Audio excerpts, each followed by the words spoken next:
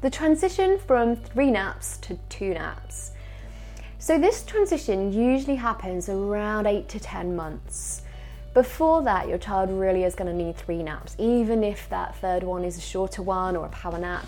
But once they get to 8 to 10 months, they're going to start to feel ready to drop down to 2 naps a day.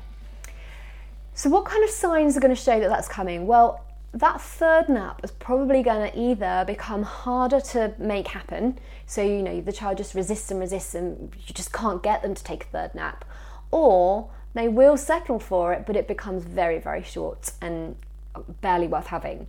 So those are signs that shift is on the horizon.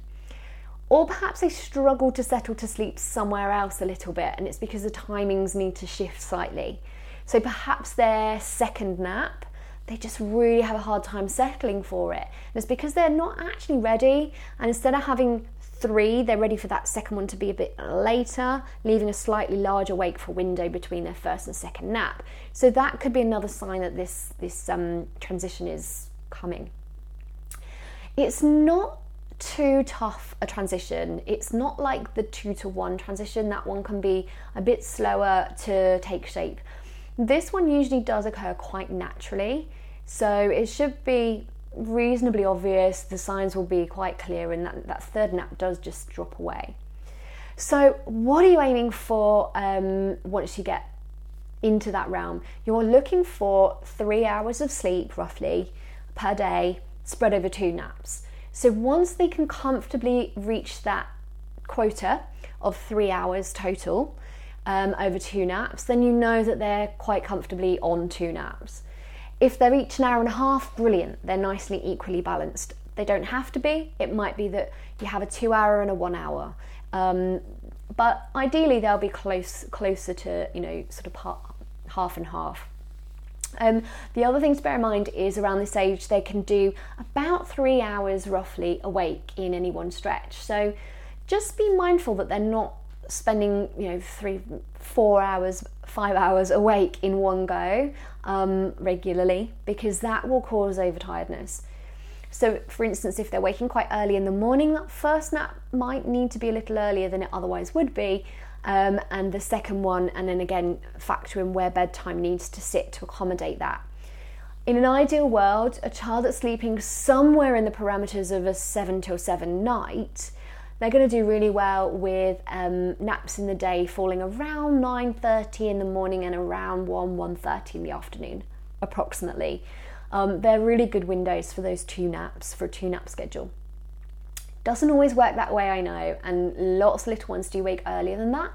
If they wake any time from 6, then it's fair enough, it's good, it's morning time, and I would still aim for roughly a 9 o'clock first nap. So see what they do. When you're going through that transition, just bear in mind that things might not be crystal clear. They're not just going to slot into a beautiful rhythm where they sleep for exactly this length of time, exactly that time of day. It doesn't usually work that way. The chances are you'll find that it slightly moves and shifts, and then it starts to settle into a pretty good pattern. But there'll be days where they're disturbed early from a nap, or they sleep longer because they're having a bit of a catch up, and that's okay. That's absolutely fine. If they're doing that, it's probably because they need to. But my last tip for you on this is to have a backup plan if naps don't go so well.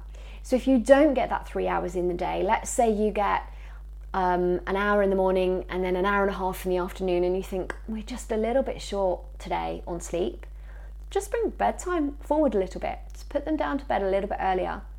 Half an hour earlier might be enough. Up to an hour earlier is fine. I wouldn't move bedtime more than an hour earlier, because then you're moving the whole night effectively. But if it's inside of an hour, bringing it earlier slightly will be a good move. There's no point keeping that child up to meet a consistent bedtime at the cost of them being overtired and exhausted by then. One of 2 things will probably happen. They'll either get a second wind and be quite ramped up and then resist bedtime, or they'll be so tired that they'll just be zonking out to sleep without much awareness, and before you know it, they've lost the practice of settling themselves to sleep. So that transition, as I say, quite clear usually that it's coming, that third nap starts to drift away, but it's really important recognizing how much sleep your child needs and balancing that over 2 naps. One last tip for you is if you have got a child who's waking up particularly early for the day or having really disturbed night sleep, then the 3 hours over 2 naps quota might not be enough for them.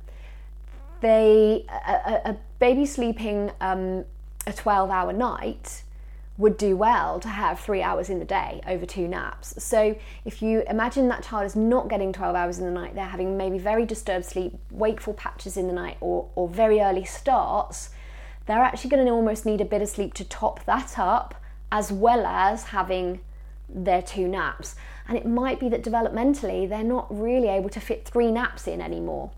So you could either try extending that nighttime sleep if they're an early riser, so working on a resettle to try and get them to finish off the night sleep and then go ahead with your 2 naps in the day. Or it might be that you have to shift the naps a little earlier and bring bedtime a little bit earlier as well. Not permanently, it could just be for a few days while they replenish some of that lost sleep. Okay, so that's your transition from 3 naps down to 2 around the 8 to 10 months mark.